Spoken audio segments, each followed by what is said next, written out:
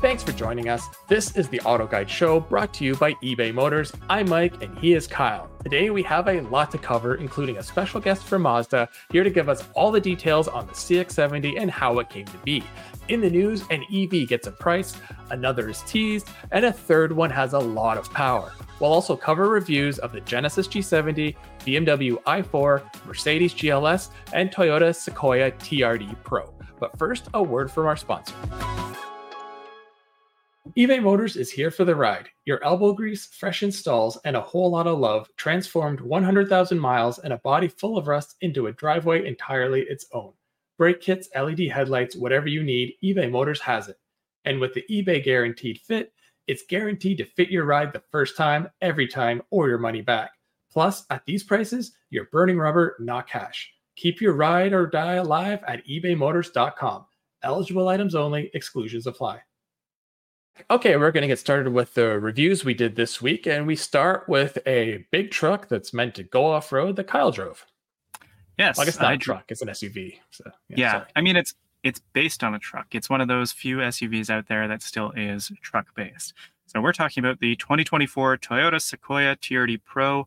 It is big. It looks aggressive. I think it looks pretty cool, to be honest with you. Yeah, it looks awesome, especially in that color. I saw it at the Toyota lot, I can't remember, a couple weeks ago, and I thought, yeah, that's pretty cool.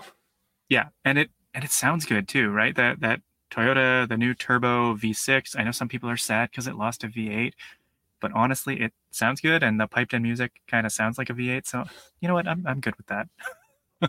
Yeah, and it's how's it as a daily driver?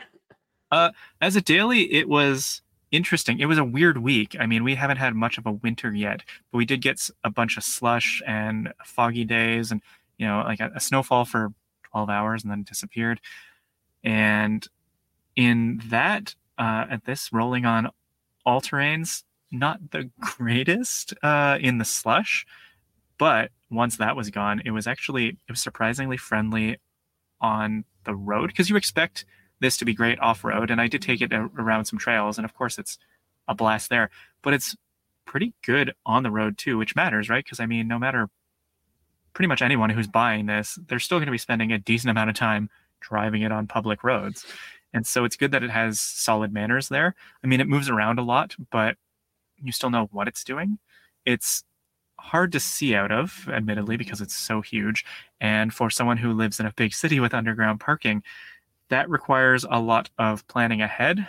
I've talked about this on a few previous episodes that we moved, and our overhead parking does not work with the Sequoia, or rather it does, because I literally walked it with a tape measure to double check. But if you have to park underground, just be careful, because this thing's about 6'8". Oh, I have a Defender right now, and on the menu screen, one of the quick app buttons is dimensions, so you can see how tall it is, trying to fit it in places like that. I thought, hey, that's a cool. But when we drove the regular Sequoia hybrid about a year ago now, we had complaints about the ride. Is it better with the TRD, with the off-road suspension? I found that it was. We had, I want to say, the capstone when we drove, which really should seem like it would ride better on road. There's also a prototype too, I remember. That's true. Yeah. So I mean, it does ride a little truckish. It has a live rear axle, but it was never unruly, and it never did anything unexpected. You go into it expecting it to ride like a truck, and it drives like a truck. And so I really liked it. I didn't love certain aspects of it that I can probably save for a certain other car later in this talk, because I had both of them at the same time. But overall, I thought this was a lot of fun. I keep going back to, it kind of feels, you feel family ties to the GR Corolla. And I know that sounds nuts because it's a hot hatch, but on a trail, this thing, like, the steering's a little light, right? But once you're on a trail, it actually kind of takes on a life of its own, and it becomes a really fun, very predictable and chuckable, huge vehicle. Cool. All right, so let's move on. You got to go on a trip to drive the refreshed G70, which was already one of your favorite cars. So is it better? It is better. I will start by maybe getting one of the few bad things out of the way.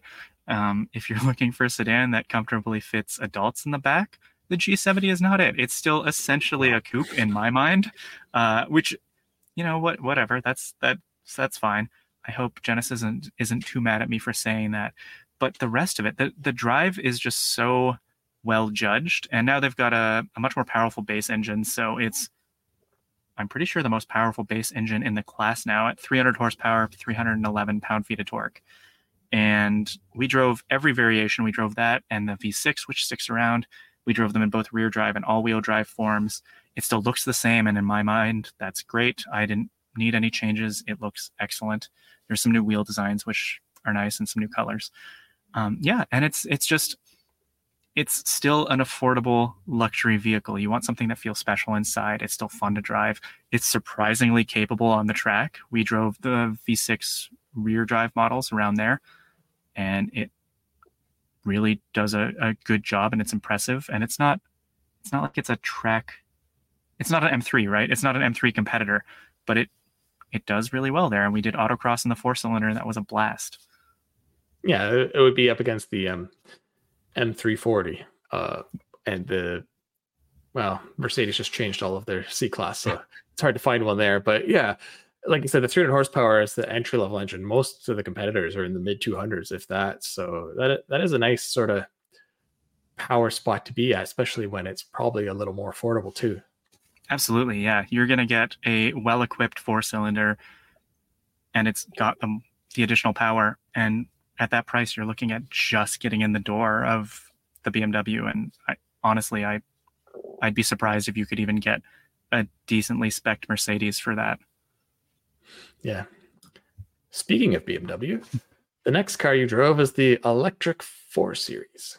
Yes. So as I was hinting at earlier, this was one that I had at the same time as the Sequoia, which proved to be a really interesting comparison because, I mean, obviously no one's cross-shopping these two vehicles.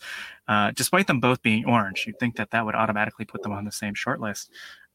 But the challenging thing with the Sequoia is that it has a really high load lip in the back, in the tailgate. And we've talked about this before when we've driven it. It's because of the hybrid setup. So the battery's back there. And so the seats are really high. And when you fold them, they're not flat. So it becomes even higher to load stuff in. Whereas the BMW is a hatchback. I mean, it's a 4-door or 5-door, but you pop the trunk, you fold the seats, and it is a huge load space. So the i4 is actually low-key a really great moving vehicle if you have to move items. But also it's the reason we wanted to drive this is it's the xDrive 40. It's new for this year. So you get the dual motor, but you don't have to go all the way up to the M50, which is fun and fast, but very pricey. So this one's a lot more affordable. 396 horsepower is still plenty quick. Yeah, oh, for sure. This was based off the comparison we talked about last week, where we had the Corolla hatch against the Impreza, which is only a hatch now. And we had the 2.5 RS, which is, depending on the country, top or near top trim. And it's one of the only ways to get the 2.5 in the Impreza. So I just was saying how important it is to have that engine, because the 2-liter in this platform is fine, but it's no better than that. It needs the 2.5. And when the Impreza was first around, it had 2 engine options. And then the WRX came and it had 2 engine options and the WRX. It had a 2-liter, a 2.5, and the WRX. And then after a little while, they dumped the bottom engine. But since 2012, when the Impreza was restyled, you've had the 2-liter at about 148 to 152, depending on year, and the WRX, which is 265 to now 271. And that's a huge gap. And I know they're not the same car anymore, but they're so similar. Like, it's basically the same. So in terms of size and whatnot. So having something kind of split the middle, I think, is important, because there's a lot of people who want a hatch or want an Impreza or don't need a WRX's stiffer ride, engine noise, insurance premiums, but they want a little more power. I mean, I still wish it was at, like, say 200 and maybe a little turbo, but for what Subaru has, 180 plus horsepower, it just really makes the vehicle more livable. It's just unfortunate the manual's gone. Mm-hmm. But for what it is, I think it's important, and I wouldn't be surprised if the engine expands its way through the lineup over time.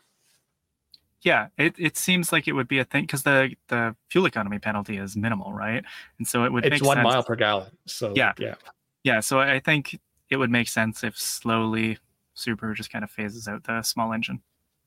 And I mean, to expand on that, the 2.5s in the Forester, it's an option in the Crosstrek, it's in the Legacy, it's in the Outback. The 2 liters only in the Impreza and Crosstrek now, because although it was a different 2 liter, they increased the size in the BRZ. That's a 2.4. I mean, different engine. The turbo's a 2.4. So yeah, it's only being used here. And if people start opting for the bigger one more, I could see and just be like, you know what, save some money and get rid of the other one.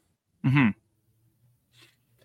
And then we move on to the other end of the spectrum. So you had a big a big SUV recently, and I did too. I had the Mercedes-Benz GLS 580 4MATIC. So what that means is it's the GLS with the V8, but not the Maybach crazy fancy one. So this is the 7-seater version.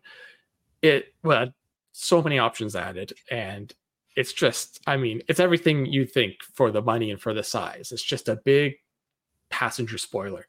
So even the second row has a bench, yet the outboard seats have heat, ventilation, power, and massage still, which not many benches, I think, have that. It could be the only one, and they're fully comfortable. The third row fits adults.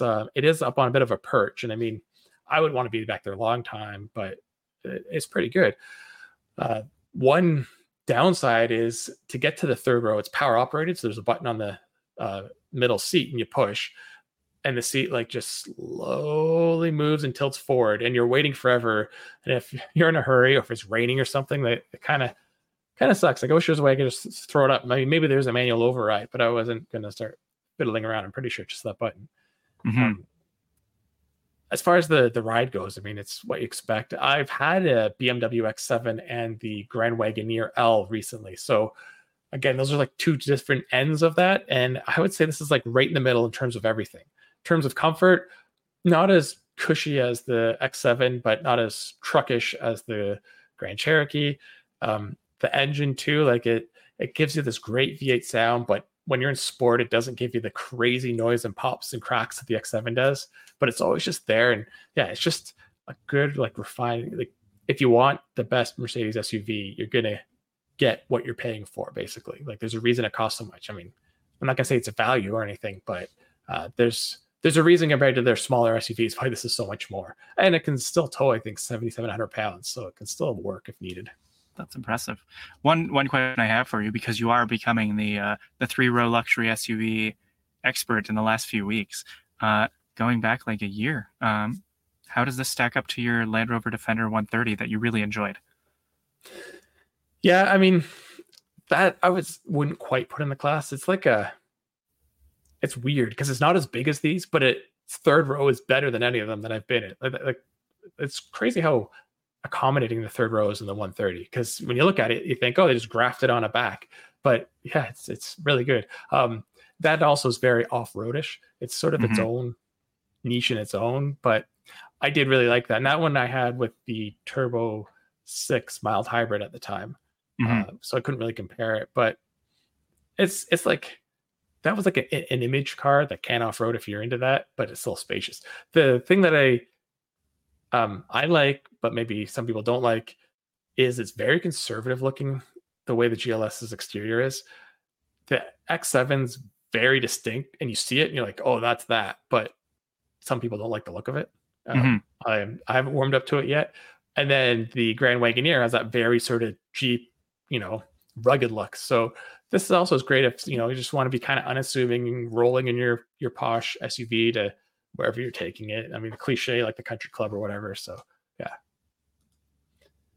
And then the final story from this week is I'm in the midst of a Toyo Celsius 2 all-weather tire test. I got these put on in the fall, and my goal is to go all year to see if all weather really works. So, testing in the snow and in the cold, see if the rubber holds up. And then in the summer, see if it gets too squishy in the heat or starts to disintegrate like winter tires will.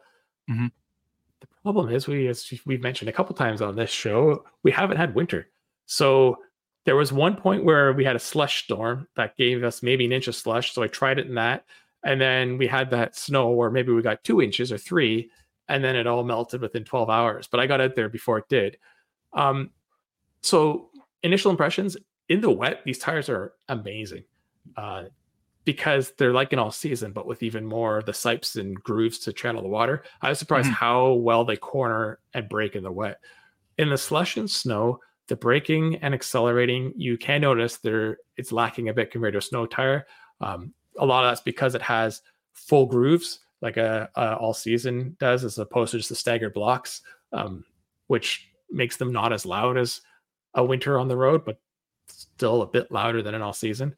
But the lateral grip in the snow was as good as winter's. That surprised me. And they've designed sort of 3 segments to it, and one segment's meant for that. And yeah, it works. Now, that was snow where the tire was pretty much brushing it out of the way and getting to the pavement. So I'm hoping at some point this year we get real snow and I can try it on hard pack snow and see how they are. But so far, so good. So my next update hopefully is a snow update. And then my last one will hopefully be summer, but we'll see. I might have to go over a year if I need to wait till next year for snow again.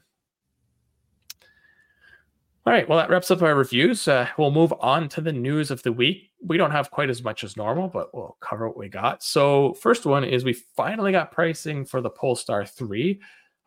It's about, I think, what it was expected. But the big news is Polestar's incentivizing customers with a huge $7,500 incentive, which is basically to make up for the rebate you don't get from the government because of its price. So, I mean, yeah, and I think it's only if you lease, which makes sense because then they'll be able to resell it later and probably still hold its value. But yeah, nothing really big there, like I said, in terms of what it is, but it's nice that they're offering that incentive.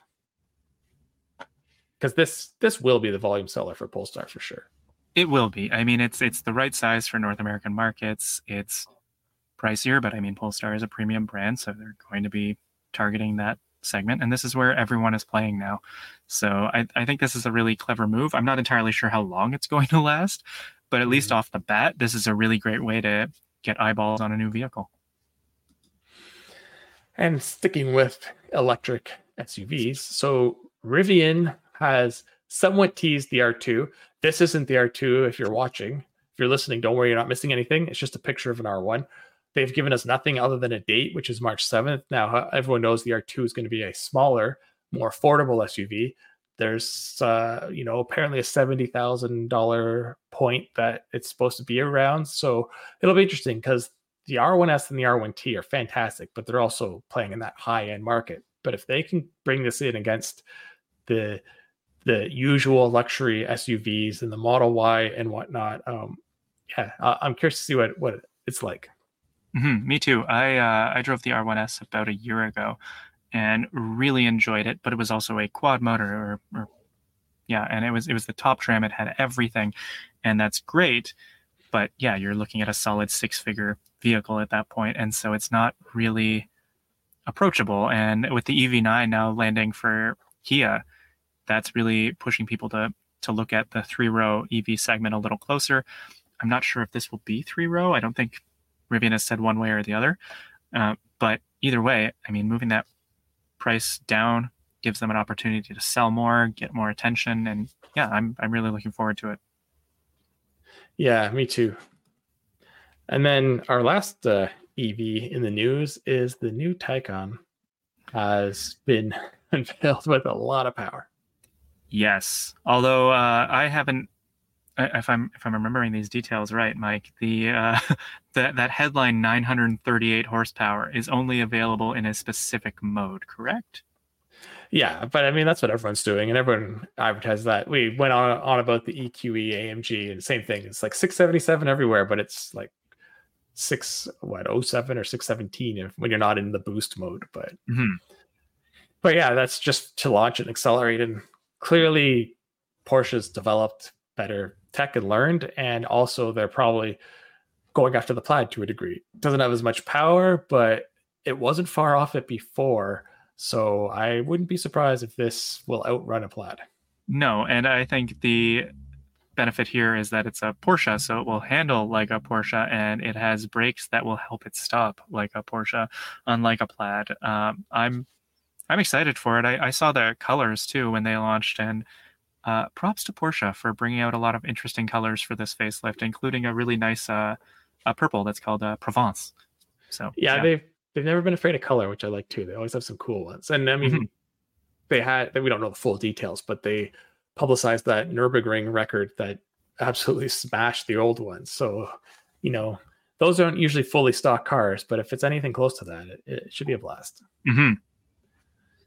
And then moving down the price point, the Kia Carnival debuted just yesterday. The 25, a van that we had not too long ago, and we compared to the Pacifica hybrid, and we preferred the Pacifica, and some of the reasons were interior design, and there was no hybrid option. Well, those have both been addressed, and the exterior's actually been refreshed and looks even more SUV-like, and I really like what they did. So yeah, I'm really looking forward to trying this out, being a minivan aficionado. I think the V6 will still be good, but I think with that hybrid, it could be a really good vehicle. Mm-hmm. Yeah, that's always been my major complaint about the Carnival is, yeah, it looks good. It was smart to give it a little bit of SUV feel because that's what everybody wants these days. But the powertrain just kind of existed, right? It was just a V6. I haven't seen, because I've been on the road, which I'll talk about in a minute, but I haven't seen if this will now have all-wheel drive. Is that the case, or is it still strictly a front drive only kind of setup? It's still front drive, yeah. Okay. Well, I mean, that's fine. Currently, the only one that does hybrid and all-wheel drive is the Sienna. So I'm glad that the Carnival is joining the fray with an electrified option. Yeah, it has the 1.6 turbo hybrid setup. So I think they're saying about 242. So similar to what's in the Tucson and the I'm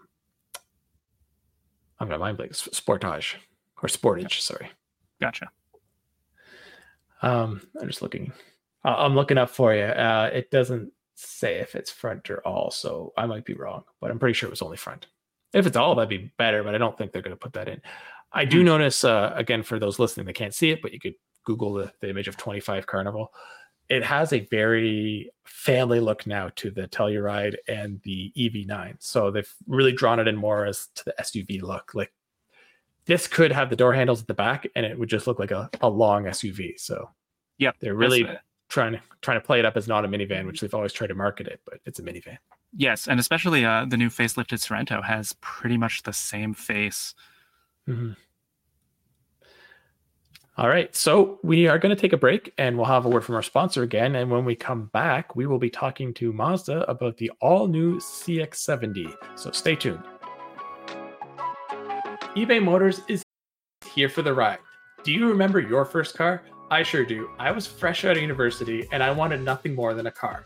So I went to some dealers with two things in mind. I wanted a two-door coupe, and I wanted a manual transmission. After looking around, I finally ended up with a 2003 Oldsmobile Alero coupe with a 5-speed manual and a 4-cylinder engine. A lot of people didn't understand why I bought that car, but I loved it. I would take it everywhere. I also wanted to modify it. I put a lot of parts on that didn't work. I put on some wheels, and they ended up ripping apart my rear brakes, and I had to get rid of them. My intake, my exhaust, my suspension, and some interior bits were all custom made. It would have helped so much if there was some sort of way that I could get guaranteed parts for my car back then. Another thing I loved to do with the car was I would take it drag racing. I would do low 15 seconds and thought I was so fast, which I wasn't. But you know what? I was having a blast, and I was getting to run the car harder than I was allowed to on the street. I also went to a lot of charity car shows, road trips, and weeks up at the cottage. I had the car for almost 2 years until one day it was written off in a snowstorm in Detroit by a mail truck. It was a sad day, and I really miss that car. One day, maybe I'll get another Alero, but for now, I'll just have good memories of this car and how much fun I had with it. With over 122 million parts for your number one ride or die, you can make sure your ride stays running smoothly. Brake kits, LED headlights, roof rack, bumpers, whatever your baby needs, eBay Motors has it. And with the eBay Guaranteed Fit, it's guaranteed to fit your ride the first time, every time, or your money back. Plus, at these prices, you're burning rubber, not cash. Keep your ride or die alive at ebaymotors.com. Eligible items only, exclusions apply. Okay, welcome back. Joining us right now is John Leverett from Mazda USA, and we are going to ask him a couple questions about their latest vehicle, the CX-70. Welcome. Thanks. Good to talk to you both. Yes, yeah, we're looking forward to this. We're looking forward to the vehicle. We've been in plenty CX models over the years. I was in a 50 Meridian recently, which I really like that car a lot with the turbo. Yeah, it's nice. I'm actually going to be in a 30 coming up in a couple weeks, so we'll have that on the show too. Thanks. But we're here to talk about the 70. So I guess I'll kick it off. Besides obviously not having the third row in the back, how is the 70 going to differentiate itself from the 90? Yeah, so CX-70 takes kind of a sportier approach to its styling and kind of its positioning.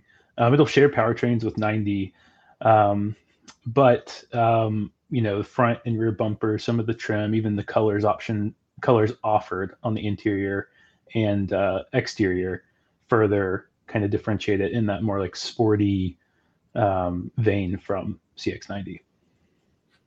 Just a quick question before we go to the next one. Does it have the same rear hatch? Because in the photos I saw, it looked like it was narrower, but is it pretty much the same back there?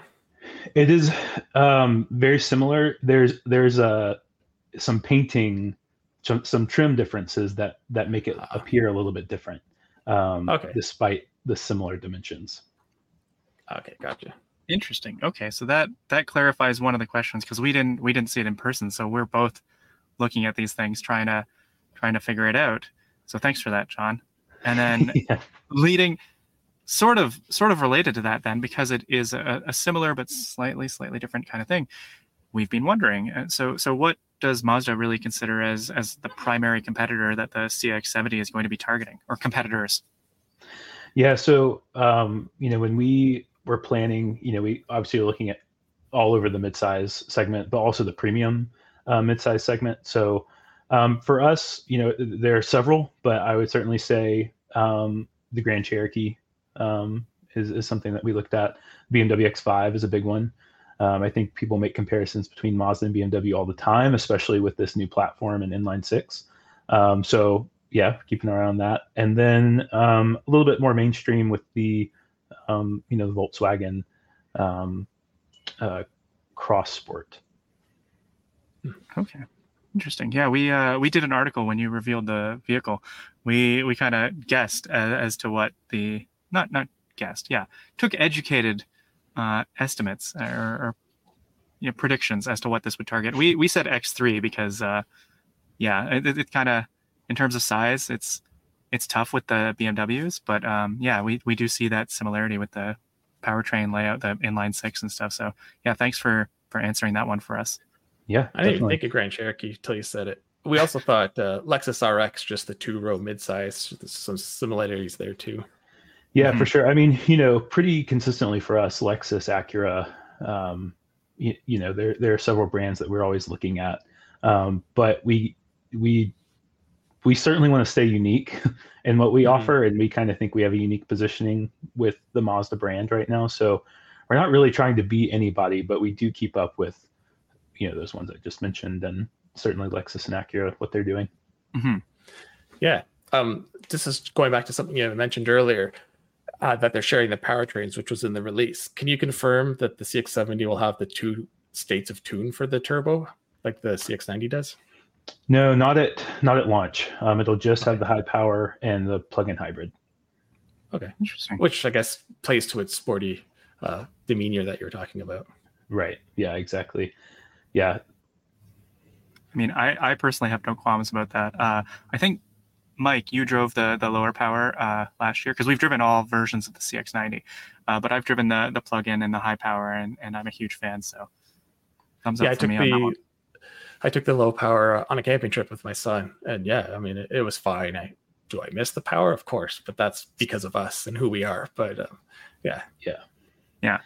I can say the regular 3.3 turbo will be coming later this year, just not at launch. So there will be all three on offer towards the summer, but right now just the high power and plug-in hybrid.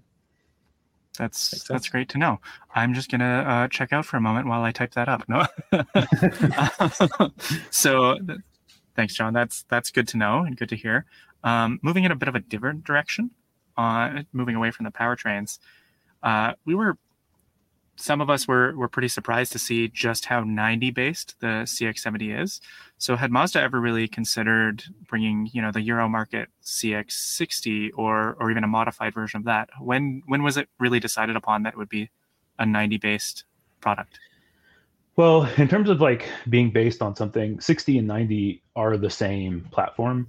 They both offer the same engine options. Obviously, in Europe, there's a few different things in terms of diesel that we aren't going to get here, but same rear wheel drive platform, generally the same engine options, that same plug-in hybrid option that we have here.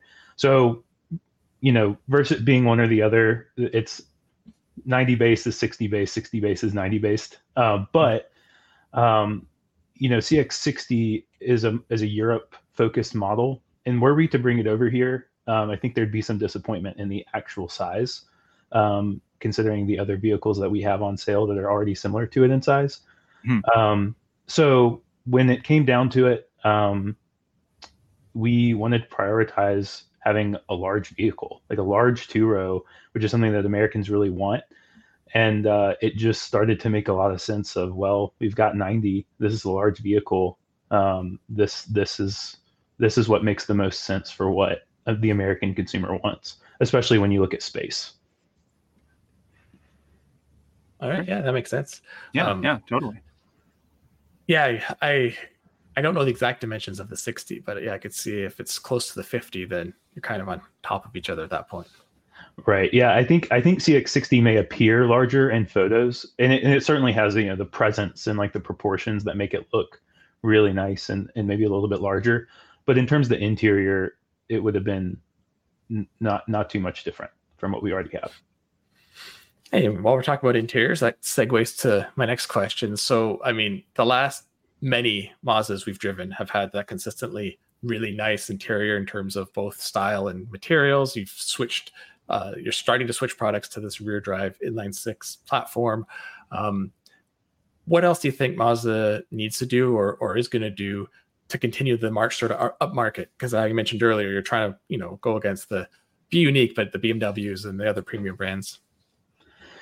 Yeah, well, I don't think you can ever have too nice of an interior. So we'll keep improving there and making that even nicer. Also, just in performance, these inline six engines, this is obviously a first for us. And this is also just our first step with it. Expect more to come in terms of performance. We want to kind of grow that threshold. Obviously, with EV coming down the road, EV does provide some easier ways to boost power because you've got that instant torque and the high power capacity of those electric motors should we decide to do that. I'd also just say, just the general, the performance in general from our handling. Mazdas have always handled well. They're going to continue to handle well, but we want to push those limits even further. So I think kind of for us at this point, it's, keeping our consistency high and just keep doing what we've been doing at an even higher level. And we've seen a lot of success with that, especially this past year, just kind of doubling down on the things that we're good at, which is, like you said, that interior quality, the interior design, making sure our cars still handle like a Mazda.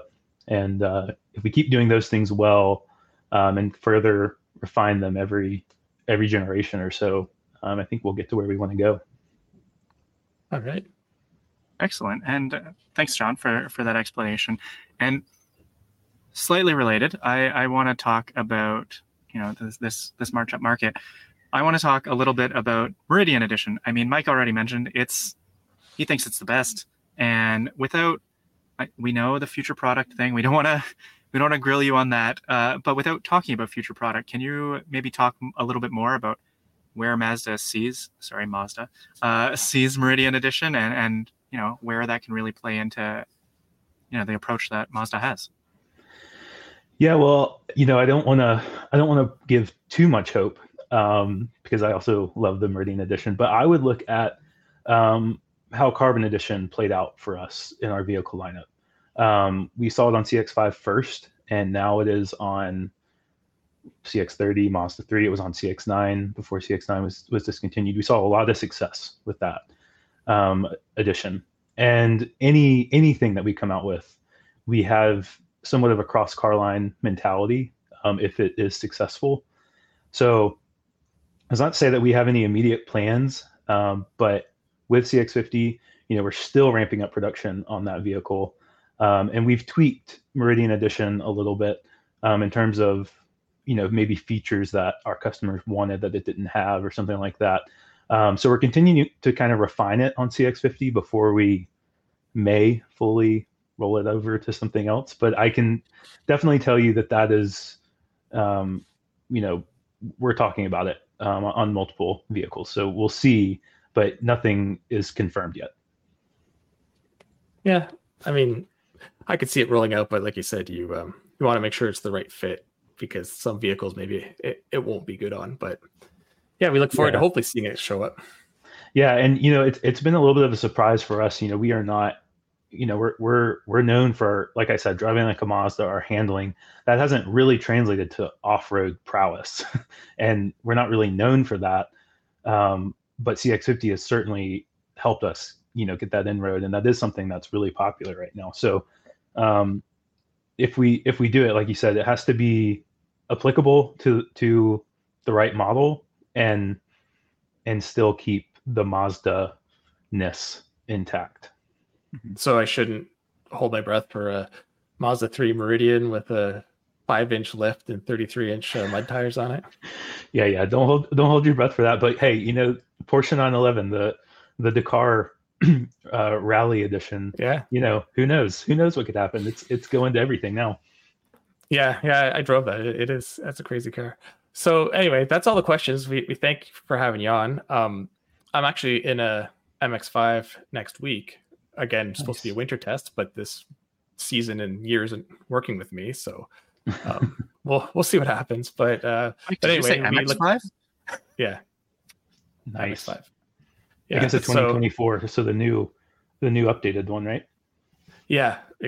So anyway, I look forward to that. And again, thanks for joining us and giving us a lot of info. We look forward to the 70 when it hits the roads and we get to try to drive it. I'm sure there'll be lots of comparisons to be made. And we're looking forward to it. Yeah, we're looking forward to you guys getting it and seeing the reviews come in. So thanks for setting us up. It was good to talk to you both. It was great. Yeah, thanks very much. John. Yeah. Okay, so it's just Kyle and I again. That was pretty good. Some interesting details on the CX-70. I mean, there's only so much they can tell us, but some stuff we didn't know. Mm-hmm. This is the portion now where we talk about reader or viewer or listener comments, questions, what have you. So last week we had the question, what vehicle do you want a performance version of? And one of the people on YouTube, Luke O, said what I actually had as my backup after the vehicle I picked. He wants a Maverick ST with the big turbo, maybe 2.7 in there or something, or pumping up the 2.3, maybe the old Focus RS 2.3. So yeah, I mean, I'm fully on board. I think that would be really cool too. That was sort of my second, because I figured that's a more niche market, but a proper compact performance truck pickup with like a rear wheel bias all-wheel drive system, that'd be a lot of fun. That would be a blast. Yeah. And then other things we talked about last week, we had the news bit on the V8 Mustang that generated a lot of discussion, mostly about people who say they'll be angry if the Mustang goes to all electric, others saying electric cars shouldn't exist. But the general consensus is the Mustang isn't probably going to go anywhere for quite a while, if at all. But we all figure the V8's days are numbered. It'll be legislated out of existence one day, but not anytime soon, at least. Yeah. We talked about it last week, and yeah, Ford. I totally believe them that they will build it for as long as possible.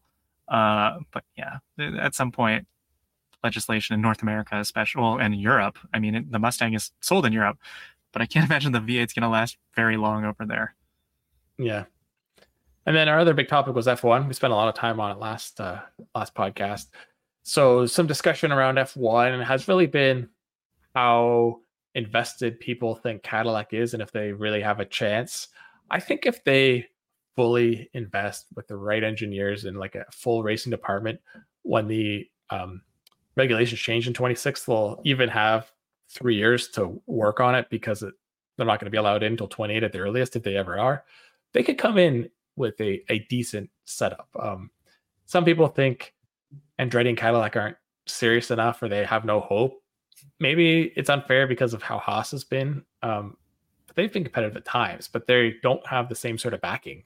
That's why they always need a big sponsor. So yeah, I wouldn't discount their application or how it would be. I mean, are they going to win in the first year or two? Probably not. But I think they'll be at least fighting in that mid pack soon if they ever make it.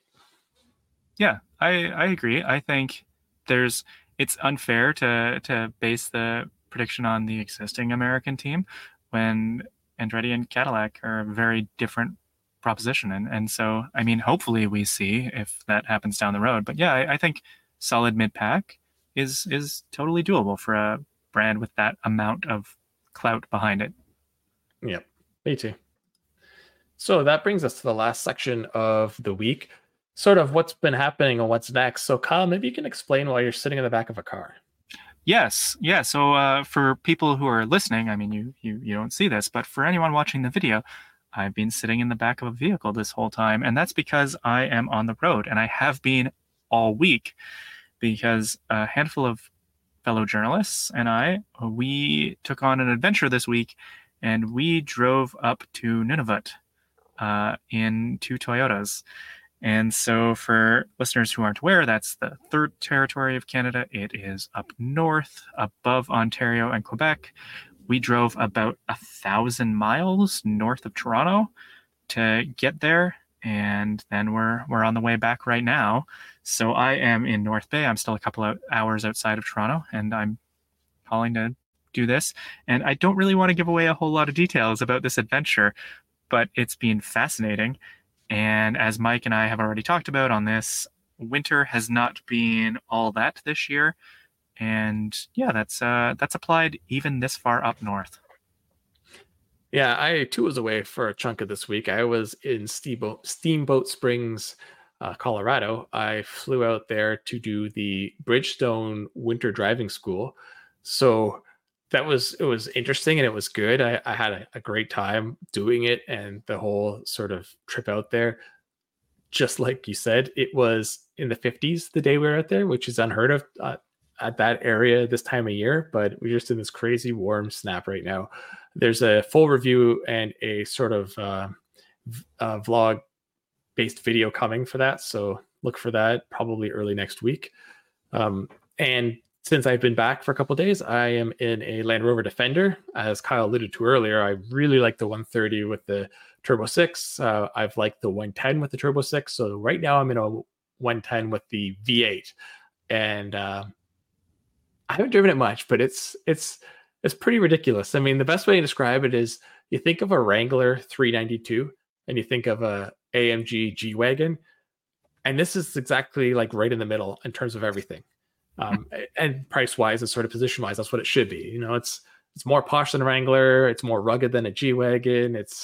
The only thing I wish I could have more of, and it's just me, is there's no like button to open up the valves and exhaust. I wish I could just make it loud all the time, but I mean, they could just go to their friends over at Jaguar and borrow their exhaust. But yeah, it still sounds good when you're on it. It's just but you know what? It's starting to win me over. I thought the 130 with the 6 was the best package, but now I fully get the appeal of this. It's obviously the most expensive and the worst on gas, but in this kind of vehicle, it just fits the personality. That's fair. I understand that. I'm going to be coming home and hopping into a Buick, and I didn't really think I'd be saying this heading into 2024, but I'm really excited to drive a Buick. It's the Buick Envista. It's their, I guess it is their entry-level model. It's priced very close with the Encore GX. It's bigger than the GX2 slightly, but it is slightly lower price because the GX has the all-wheel drive and it's a little more upmarket. But it's I'm kind of jealous too. I mean, I really like the tracks, and I was at the launch of the Invista, and I like the look of it a lot. So, yeah, I'm curious to see what you think of it, and we'll have to throw in a comparison down the road. It's just I don't even know what it competes with. It's such a unique vehicle. Yeah. Yeah. Who else has something that's affordable, or that is that affordable, while also being a semi upmarket kind of vehicle? I'm fine with it being front drive only. I had no issues with the tracks being like that. Yeah. And I'm actually going to be taking it to a wedding, and looking at the vehicle, I'm just like, you know what? That's gonna look really good. I'm genuinely excited to drive it. So I'm looking forward to getting home, and yeah, you'll hear about it soon. I mean, it won't be as cool as rolling up in a Land Rover. No, it'll be a fun car, and your exhaust tip's probably not rusting already like mine is, which is really weird. And But if I anyway, happen to be late, I won't upset the ceremony with the exhaust noise. your supercharged V8 growling, the big whine coming off of the supercharger. Anyway, moving on to sort of next week, I will be driving a mystery car, only because like happened a couple weeks ago, the car I was supposed to pick up is unavailable. So I'm looking for something, and I might have something tracked down. So I'll let you in more next week. And next week is the Toronto Auto Show. So Yes. I'll be attending that. And there's actually a surprising amount of news that is going to come out of it. So we should have some more details next week on that too. Mm-hmm. And Where are you going, sadly, Kyle? I am going to be missing the Canadian Auto Show, which makes me, a little bummed, because it's a really great show. It's excellent for consumers, but it's also, I mean, it's like homecoming for the Canadian contingent, right? Everyone's there. We get to see everyone again, find out what everyone's up to. But I am going a little warmer. I'm heading to Portugal to drive various BMW and Mini vehicles. That's all I can really say right now, but there is a whole lot of stuff, and I will be getting home in time to check out the show at the tail end of the week, because I never want to miss it. It's the local show. Well, It's fantastic. Got a whole week and a half when you get back, and I'm sure you'll be able to dry your tears for missing the auto show with your 5-star Portugal restaurant napkins. So I don't feel sorry for you at all. That's fair. Yeah. So anyway, like I said, next week we should have quite a bit of news, and we'll talk about some more reviews and what both of our experiences were with our events. Kyle will probably have more to talk about than I will, but maybe a little bit. He may be very jet lagged as well. And I think we're going to have a special guest from Cadillac next week. Exciting. So, yeah, we look forward to seeing you next week, and have a good one. Thanks for listening. Thanks for listening to the Auto Guide Show, brought to you by eBay Motors. And we'll see you next week.